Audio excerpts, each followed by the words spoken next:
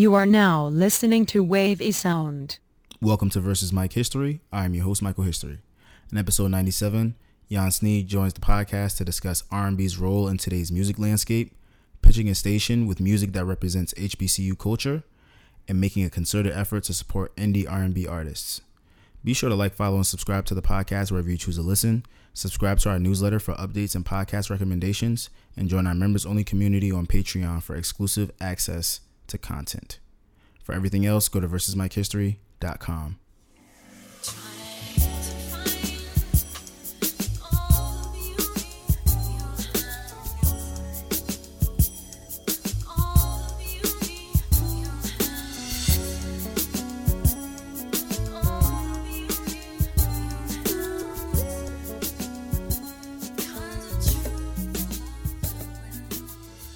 Peace, family. Welcome to Versus Mike History. I'm your host, Michael History. And today we got Jan Sneed in the building. Big Jan, not the little one. Welcome. It's so funny because I always hate it when people call me Big Young because I never seen it until recently. And it's like, oh, that's like a nod. Okay. Definitely a nod. Welcome to Versus Mike History. Welcome to the podcast. Thank you for coming. I've been, meaning to do this for quite a while, a year plus at least. And I just got you here to talk shop. We get into some music. We get into a bit of your career, like where you've come from and where you've gotten to thus far. And we're just gonna have a good conversation, Thank you. One for the people. Yeah. So I get started with every episode now as of late with what are you listening to? Well, right now I'm listening to Zaya Bell's album. Thankfully, she sent it to me early, so I got that first listen. That'll be out tonight at midnight. It's amazing. She's been doing music for a while, but she's finally starting to break. So her, Steve Lacy, Bad Habit is on my top picks. Our Lennox album is really good too. Um, and then Fabo. Fabo is somebody I've been championing for a while now. We finally got him to 1,000,000+ spins on Pandora. Shout out to the team. Yeah, excited about that. So I would suggest his single Before I Let Her Go off his latest EP. And then my wild card, I would say, is like Shannon Lauren Callahan, her new single called Got You. You're giving me some homework, so I'm listening very closely. But all right, so let's take a step back and get into who you are, like what do you do, and the basics. Okay, well, my name is Jan Sneed, as y'all know. I am a R&B programmer for Pandora. I would say self-proclaimed executive producer A&R, which is kind of how I got my foot in the door doing curation for Pandora. Mm-hmm. And essentially, I create experiences through Black music and culture. Talk. So, for example, one of the most recent stations that I curated for Pandora, and granted, it's not like a brand new concept, but they didn't have it. So I curated HBCU Homecoming. Wonderful. Yeah, I just feel like that's such a huge staple in the culture. Like we do that every year and have been for decades. And I just couldn't really understand why we didn't have a station for that, especially considering we have country tailgate stations. So it's like, all right, well, we ain't at least got a R&B or hip hop tailgate station, and we need a homecoming station at least. So essentially, like I said, I curate experiences through music and by form of radio stations on Pandora. I'm also working to break artists on the platform. My forte here is indie R&B. Obviously, considering that there's me and my partner, Akeem Bryant, who is head of R&B, it's just us two. So there is a lot of the mainstream stuff that I'm tapping into in programming, but my main focus is indie R&B. This all sounds so wonderful. And I want to get into what led you to Pandora, like what got you through that door. But you brought up the HBCU channel, so I'm gonna stay there for a bit. Um, you said that there are country tailgate channels and there was nothing like that for us. So once you brought this idea to Pandora, what kind of reception have you seen in terms of like HBCUs reaching out to you guys and well the company and things of that nature? So just to backtrack a little bit, the idea actually spurred because we are for the I think this is the second time because I'm pretty sure we did one a year or two ago, but they don't have any stations. So Pandora is partnering with Morehouse to do their homecoming week. So Mm, there's gonna be like an activation at Morehouse sponsored by Pandora this year. And when I was talking to the director of brand marketing, she was just like that they're building a mixtape, which is like a term on Pandora programming for like basically a playlist that has audio bites. okay. So it'll be hosted by, I believe, students and influencers within the Black community that have been at HBCUs and so on and so forth. A couple of the staff members, I think, are going to be providing sound bites. So when she said that, I was just like, I wonder, do we have a station that we could like feature as like a content piece within that activation? And she was like, no, I don't think we have one. So it kind of like inspired me to just go a little, just deep dive a little to see if we did have anything. Like I said, I had found that we did have Country Tailgate. And then my boss had really like literally a week before asked for fall programming. And he was just like, if y'all have anything for fall and back to school, send it over because we're gonna do email campaigns around it. And initially I just was gonna send them like a morning station that we have, like wake up in the morning, go to school kind of thing. But then I was just like, why not do a homecoming station? That's definitely still fall in school. Mm, So as far as reception, to be honest, my main boss, so not Akeem, there's another guy ahead of him. And he's white male. He's pretty tapped in though, so I'll give him a lot of credit. And he was just curious, like he was just super curious. That was the initial reception was curiosity.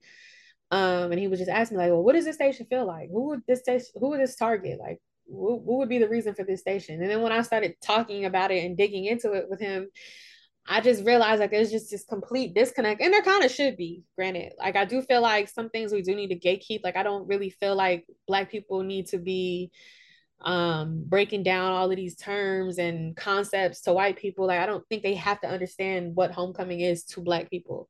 But for the sake of the station, I did feel the need to break down like what strolling meant because I said there it essentially would be like a stroll station with like a party feel. So you have the tailgate, strolling, and parties all mixed in one, and that's the HBCU homecoming. So he was like, "Well, what's strolling?" So I had to explain strolling to him yeah. and how like that ties into the target audience because strolling is something that is has been done for decades. So it's like there's people who are like I'm sure in their 70s or 80s who have strolled before and they're pulling up to these homecomings with these kids now who are in college and they're all strolling together. So this is a station that could target anybody between the ages of like 17, like the youngest college students to the oldest adults. So I think that really sparked his interest because he's like, oh, I didn't even know that. That's interesting. All right. Um, American culture. yeah, so I really had a pretty good reception to be honest. I was like they really love the stuff I do there because I'm one of the youngest on the team. I think it's just me and one other girl, and everybody else is way older than us. Mm, Um, but even when I launched it, like they put a whole little piece about it in our e-blast to the company just to like, hey, we have this new station. And I had got a couple inquiries from some of our older Black staff, like, oh, is this true? Are we really doing an HBCU station? Like, yeah, guys, we are. mhm. Which to me kind of was just like, I just feel like we need a lot more Black programming for them to have asked that. But yeah, say all that to say, the reception was really good, and I'm like really excited to like formally post about it. Because I feel like it would be in my favor to post it later on when it's actually homecoming season, which isn't right now. Um, so yeah, happy but about but soon. it. Yeah, definitely soon. Like I think next month. Right. Yeah. So in order to I would assume that in order to get the ear of your bosses, you would have to have some type of, finesse or pull. So how you got into let's get into how you got into the doors of Pandora and like how you made, your work speak for itself. Um, so that's actually like it's always interesting telling that story because I never worked in the music industry formally. Like I've never had a position within a label, a distro, nothing. Mm-hmm. Um, and Christina Jerome, the homegirl, shout out to her. She has been following me for a while, so she just knew I've always dabbled in music in general, and then R&B in particular. And I have been doing a couple different playlist series. So she's just always been tapped in. And when I moved to LA, which I don't live there anymore, but at the time she had been trying to help me find a job in music. That's what I moved there for. So one day she just reached out like, "Hey girl, this job application got sent my way and I feel like you'd be amazing for it." Um, so I sent her my resume, my portfolio. She sent it to Mike Hamilton, which at that point I didn't know he had anything to do with it. I thought it was just her because we didn't know each other, which also is just like incredible to me because one of his things is like the sign of a great executive is uh putting on newer executives, and like he's definitely true to that because he didn't know me from a can of paint. Um, but he submitted my stuff to Akeem, and within like a week, I had an interview, um, which was crazy because it's like I told you, I didn't have any music experience on my portfolio or my resume at the time, as far as like formally. So I just assumed it would be difficult to get in because I know within music, it's just like if you haven't worked somewhere in the past, it's so hard to get a job unless you go through like internship or blessed in through family or friends. So we did one interview and immediately he was like, "You'll be hearing back from me." And within a month, I was hired. And it was just like a dope process. Like outside of just being grateful to finally be in music, like my previous experience with interviewing with music has just been like 3, 4, 5 interviews, doing all these different projects and shit that I'm not getting paid for. Mm-hmm. And then, oh, sorry, we found somebody better who obviously has 8 different positions at a label already. So it's like, okay, well, you just wasted 3 months of my time. Thanks. So it was just nice to know that my passion bled through the interview and I didn't have to keep doing all these different interviews because he could see it immediately.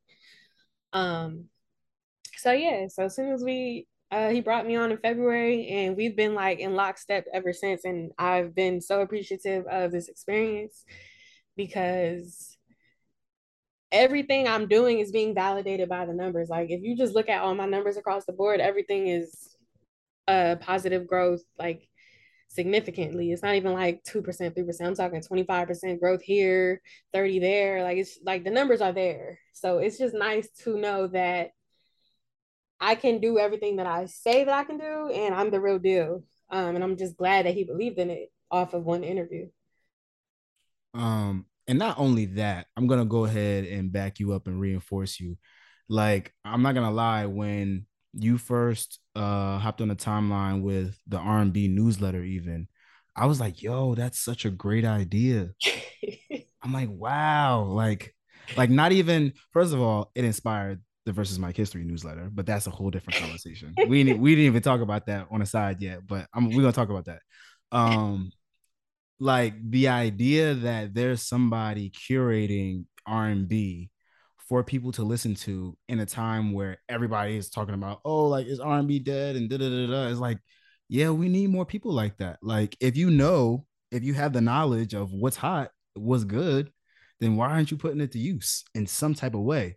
And Mm-hmm. like there's so many ways to quantify it now, like to turn it into data. Like, yo, look, people are actually fucking with this. Like this was a huge hole that we've filled now, and what are we gonna do about it? And yeah, and that was my whole thing. And it's funny because it's like when you and even other people when they big me up about the newsletter, it's like I don't even think it was that innovative. It was just like I curate R&B. I get all the releases across the board in general anyway. So it's like, why not pull out the best ones and put them in one spot? Because your average listener isn't doing that, contrary to popular belief.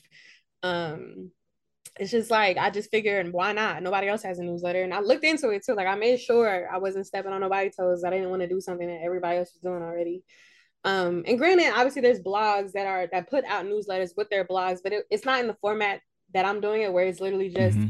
here's my top picks, here's what y'all should listen to, and boom, Word. here y'all go. Because another thing I like to just let people know, like I'm not a journalist, so don't expect a whole blurb from me. I'm not doing all that. I'm not Mm-hmm. doing music reviews. Um, So yeah, I just thought it was something cool to do, and it's growing. I'm like super shocked, and people hit me up all the time, like, "How do I get in your newsletter?" Like, you can't. Yo. If I find out about it, I'll put it on here. um yeah, that's incredible. I want to talk about how you know what goes into the process of expanding the scope of your work. Like how do you make the decision of like what type of projects you want to focus on next, or what type of work you want to do in relation to music? Um, that's a really good question. I mean, I feel like right now, to be frank, I feel like curation and I wouldn't even say proving myself, but more so showing myself to be, because I don't feel like I need to prove myself anymore. I feel like I did that for the first like 5 years of my career, and I'm not proving anything anymore. You either see it or you don't.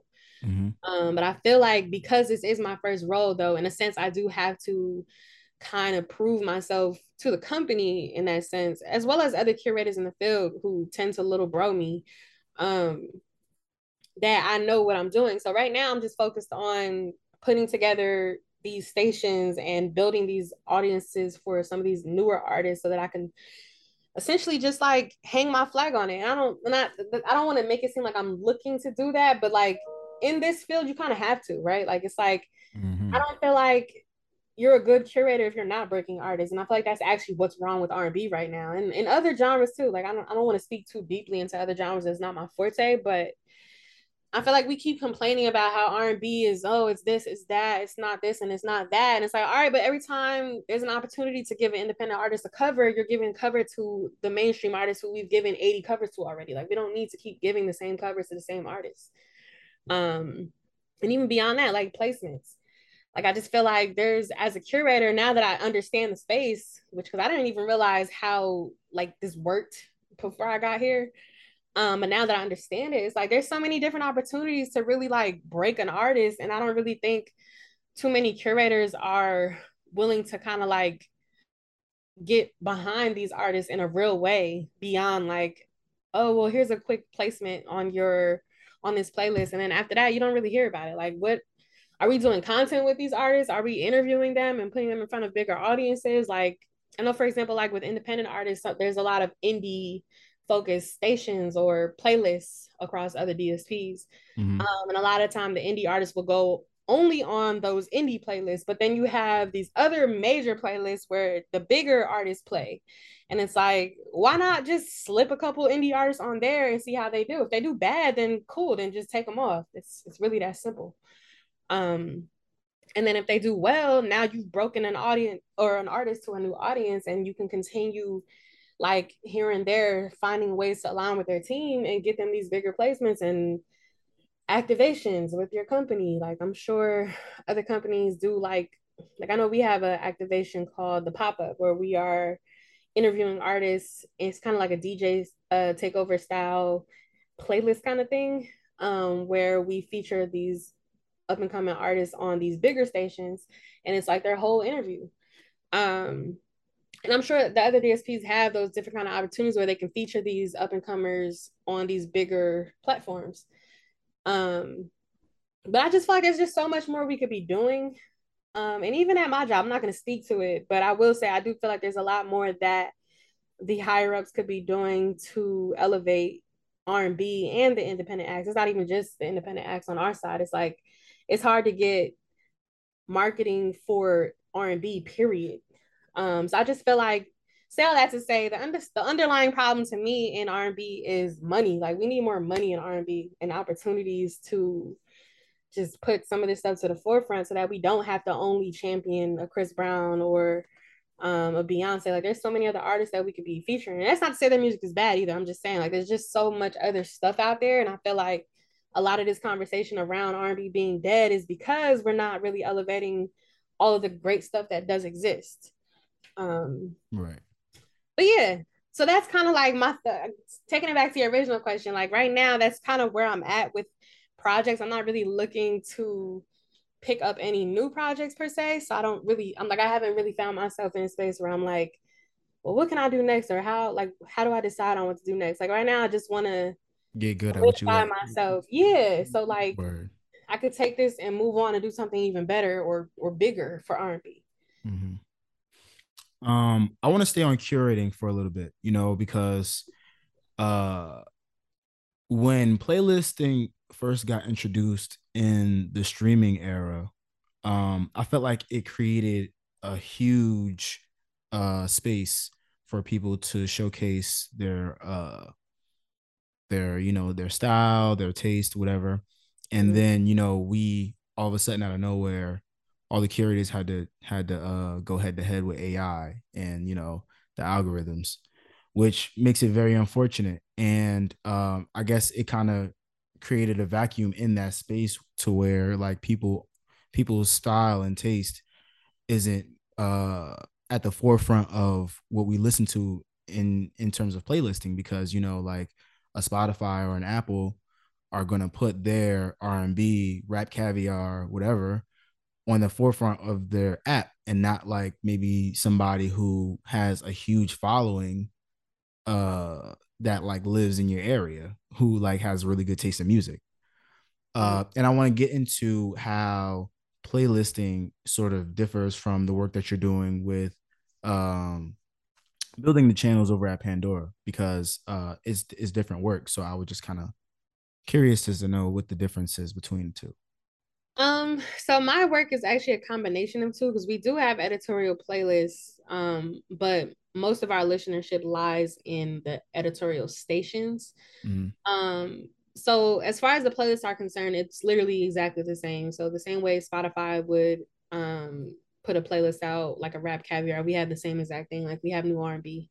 Mm-hmm. But the difference is it's literally like radio. So this is gonna be hard to explain. So when you are building a station, so I'm gonna start from scratch. We have buckets, right? So within the station, there's usually three buckets, which would be power, which are the biggest songs or the songs that you want to spend the most. Medium, which is semi big, or it might just be an older song that was big and isn't really as new. And Mm-hmm. then light, which is like, this is a good song, but not really trying to give it that many spins. Um, or I'm not trying to give it that many spins yet. And eventually, like if it does well in that bucket, we'll move it up until it gets to power. Um, because another thing of the buckets allow us to kind of like gauge how the audience is receiving the song. So if I put it in a light bucket, because we also can see the data, right? So on Pandora, it'll tell you the skip rate of the songs and the completion rate, as well as the thumbs up, which is if people are liking the song or not liking it, thumbs up and thumbs down. So if we put a song in the light bucket and it has 100% completion rate, then obviously we can move it up to medium because that means whenever it gets spun, they like it. Then if it has 100% or anywhere between like a 90 to 100 in the medium bucket, then we'll move it up to power. Um, but essentially that's really the difference. It's like it's more the way they play is more like a radio station without ads, and commentary. So we also have the option to sequence these stations, and that's where the buckets come into play. Because, for example, when you look on the back end, it'll say like PML, PML, and then you can arrange how you want those to spin. So I can have two power songs play back to back, then a light song and a medium song, then another power song, or I can have power, medium, light, power, medium, light. Like you literally can curate how you want people to hear these songs, and how much you want them to hear these songs based on the bucket they're in. Um, so as you can assume, like if on our bigger stations that have like upwards of like 1 million listeners, if a new artist were to come out with a great song, and I instead of putting them in just the indie stations, I decided I'm gonna put them on our major new R&B station in the power bucket. Like you can just imagine how many spins that song is gonna get, and it's organic. That's the dope thing. It's not like we're creating spins. Like people are listening to these stations and we're just curating them. Um, but we do have like what's it say so over where they're going, and that's pretty much it as far as like the difference. It's more of a radio, like digital radio experience rather than playlists where you can just click through and listen to whatever you want. Yeah, I like Pandora's format, and this is in the ad, but you work for the company. Um, I want to get into something that you mentioned before about money and budgeting. within R&B because you know, you go to a club or a lounge or whatever, the R&B set is gonna go crazy. Like, it's like, and it could be a 80s R&B set, or it could be a 90s R&B set, or it could be a 2000s R&B set. But either way, it goes crazy. Mm. And we see this every time we go out, and it kind of blows my mind as to why executives and people just don't see why this isn't a lane where you can make a lot of money via marketing an R&B artist, and where like the music is just good. It makes you feel good. Um, why do you think that the industry sort of shifted away from that? Um, Two reasons. So for one, I just feel like executives have seen how lucrative hip hop is. So they're on top of them looping in R&B in hip hop, which is why you have so much melodic rap calling itself hip hop, or not hip hop, R&B rather. Mhm. Is because I feel like it's because of that box that they're putting R&B in. But yes, I feel like they've seen that hip hop is so lucrative, so all of the funds are going there. And then secondly, hip hop, or not, I keep saying hip hop. R&B is not a genre that can be solely how can I explain it? You can't depict a star in R&B just off of numbers alone. Like a song having 34,000 streams versus 100,000 streams in R&B doesn't actually mean anything when we're talking about quality, because a great song that could be a radio hit in R&B could have 10 spins because they don't know how to market themselves yet, but they have the skill set, the talent, everything there, but they don't know how to market themselves. And I feel like in R&B, there's this requirement to, you really do have to develop these artists. And I don't feel like labels are at a place right now where they want to spend money on developing artists, because you're still, in that sense, you're taking a chance on it. Like, yeah, their music is great, but what if they just can't tighten up as an artist to where it's lucrative for us? Versus in hip hop, what you're seeing is if the shit is viral with a bunch of numbers on it, you can just put money behind it and it'll go up for the time being. It doesn't necessarily mean there's longevity there, but in the like uh immediate future, it'll make them their money back because it's already viral. Um, so I just feel like the amount of investment required to make an R&B star is a lot greater than the investment required for a hip hop star, and I personally feel like that's why you're not seeing that heavy investment in the newer artists. Because you would have to take a chance on it. You can't just go on TikTok, find the hottest R&B song, sign them, and boom. Like it doesn't really work that way in R&B. Mhm. Definitely does not. You said something funny in the middle of your explanation. I don't know if it was on purpose, but you said you said hip hop singing, and then you corrected yourself and you said R&B rapping, and I was like, oh shit, what's the difference? There isn't a difference. I just am intentional with my words. Okay, okay, Yeah, cool, I don't cool, want cool. to. I don't want to give hip hop singers the Hmm. singing title because that's not what it is. Um, so yeah, I just feel like I don't have mixed feelings about this. I don't really like talking about it. But I don't really like that there's this overlap of melodic rap and classic R&B. Like they're not the same and they shouldn't be put in the same bucket. And I hate that they are, because a melodic rapper is not singing a Beyonce song with all her runs and glory. Like it's not happening. At all. So it's like, but Beyonce could rap or sing one of the melodic rapper songs though. And I hate to, like I Right. obviously it's Beyonce, but it's just like I don't like the overlap. And I feel like one of the main problems I'm seeing too in R&B is like we're getting, because I'm getting it a lot too with these the submissions. It's just like all this melodic rap, and it's like this is not R&B. Like y'all need to stop calling this shit that. It's not that. Mhm. Right. Um, And so many dope artists get overlooked because of that, when we bring the yeah. lines. Like, And it's just like, and I hate, and the reason why I hate talking about it is because on one end, like I have mixed feelings about it. Like on one end, I do feel the genre should grow, right? And I feel like in that sense, like to that same point, I feel like melodic rap should be a subgenre of hip hop. That should not be R&B, because there's so many subgenres anyway. Like why can't we box that in with rap? Like why do we have to accept non-singing as R&B just because they're kind of holding a note? You know what I'm saying? mhm. But then and then an R&B frame, I just feel like also why I hate talking about it. It's like I do feel like the genre should grow. Like I hate that people always compare today's R&B to 90s and 2000s. Like, all right, can we get away from that? Like, granted, yes, there's elements of that R&B in that time period that we do want to retain, and I wish we still had. Like, I don't feel like we have too many singers today. Like, it's not too many kids can sing now. And the ones that can aren't getting shine. It's unfortunate. Um, but I do think that it's hindering the genre when we kind of like X these newer kids out the equation because their music doesn't sound like classic R&B. It's not supposed to. Like everything is supposed to evolve.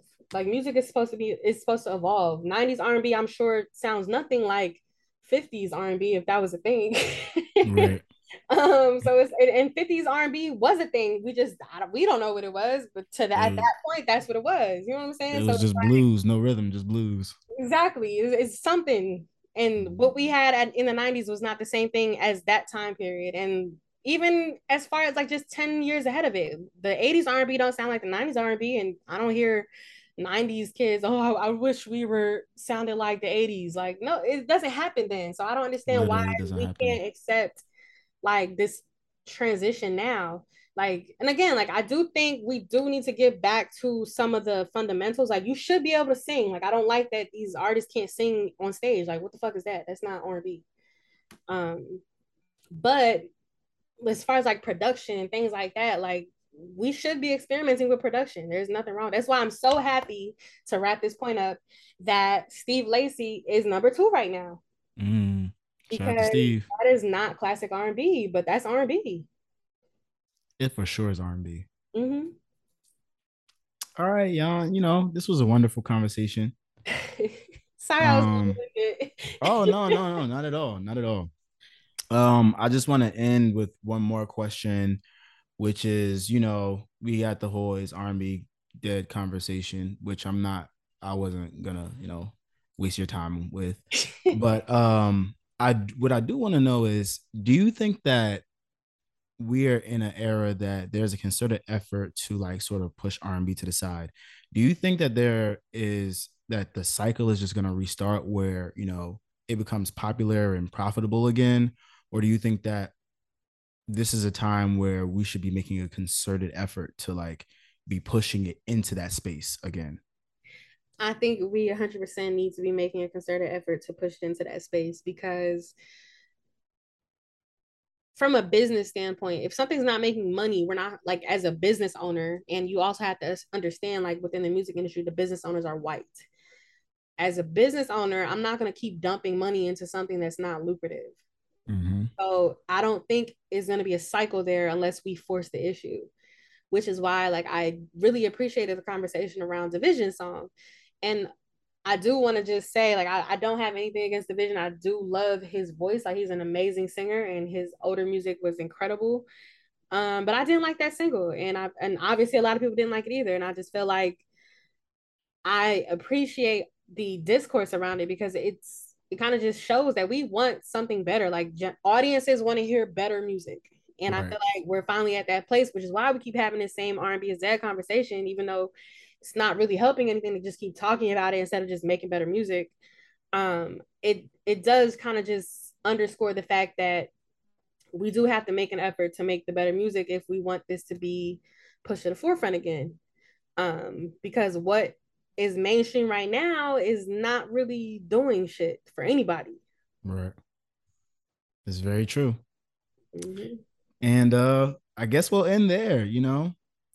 This has been a wonderful conversation, and we definitely got to do a part 2 or something like that. I'm trying to figure out my format for extended content. I haven't figured it out, but when I do, I'm gonna spend a block on all my old guests.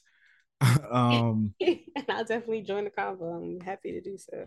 right. So go ahead and let the people know where they can find you on the internet if you want them to.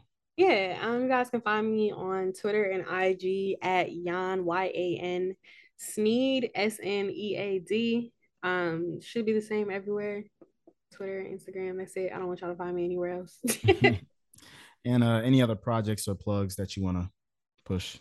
also for Um, this space. yes. If you guys do have Pandora, or if you don't, I think you should get on there. It's And free. yeah, I have an I interview mean, coming out tonight with Zaya Bell, ooh, lovely. for the release of her album on women in R&B. So definitely check that out. And then if you can't find the link, I will be posting it on my page tonight. Alrighty. And there you have it. So everything versus Mike History related can be found at versusmikehistory.com. Sign up to the newsletter, join the Patreon members only community, and VS Mike History on Twitter, versus Mike History on TikTok and Instagram. Peace out, people.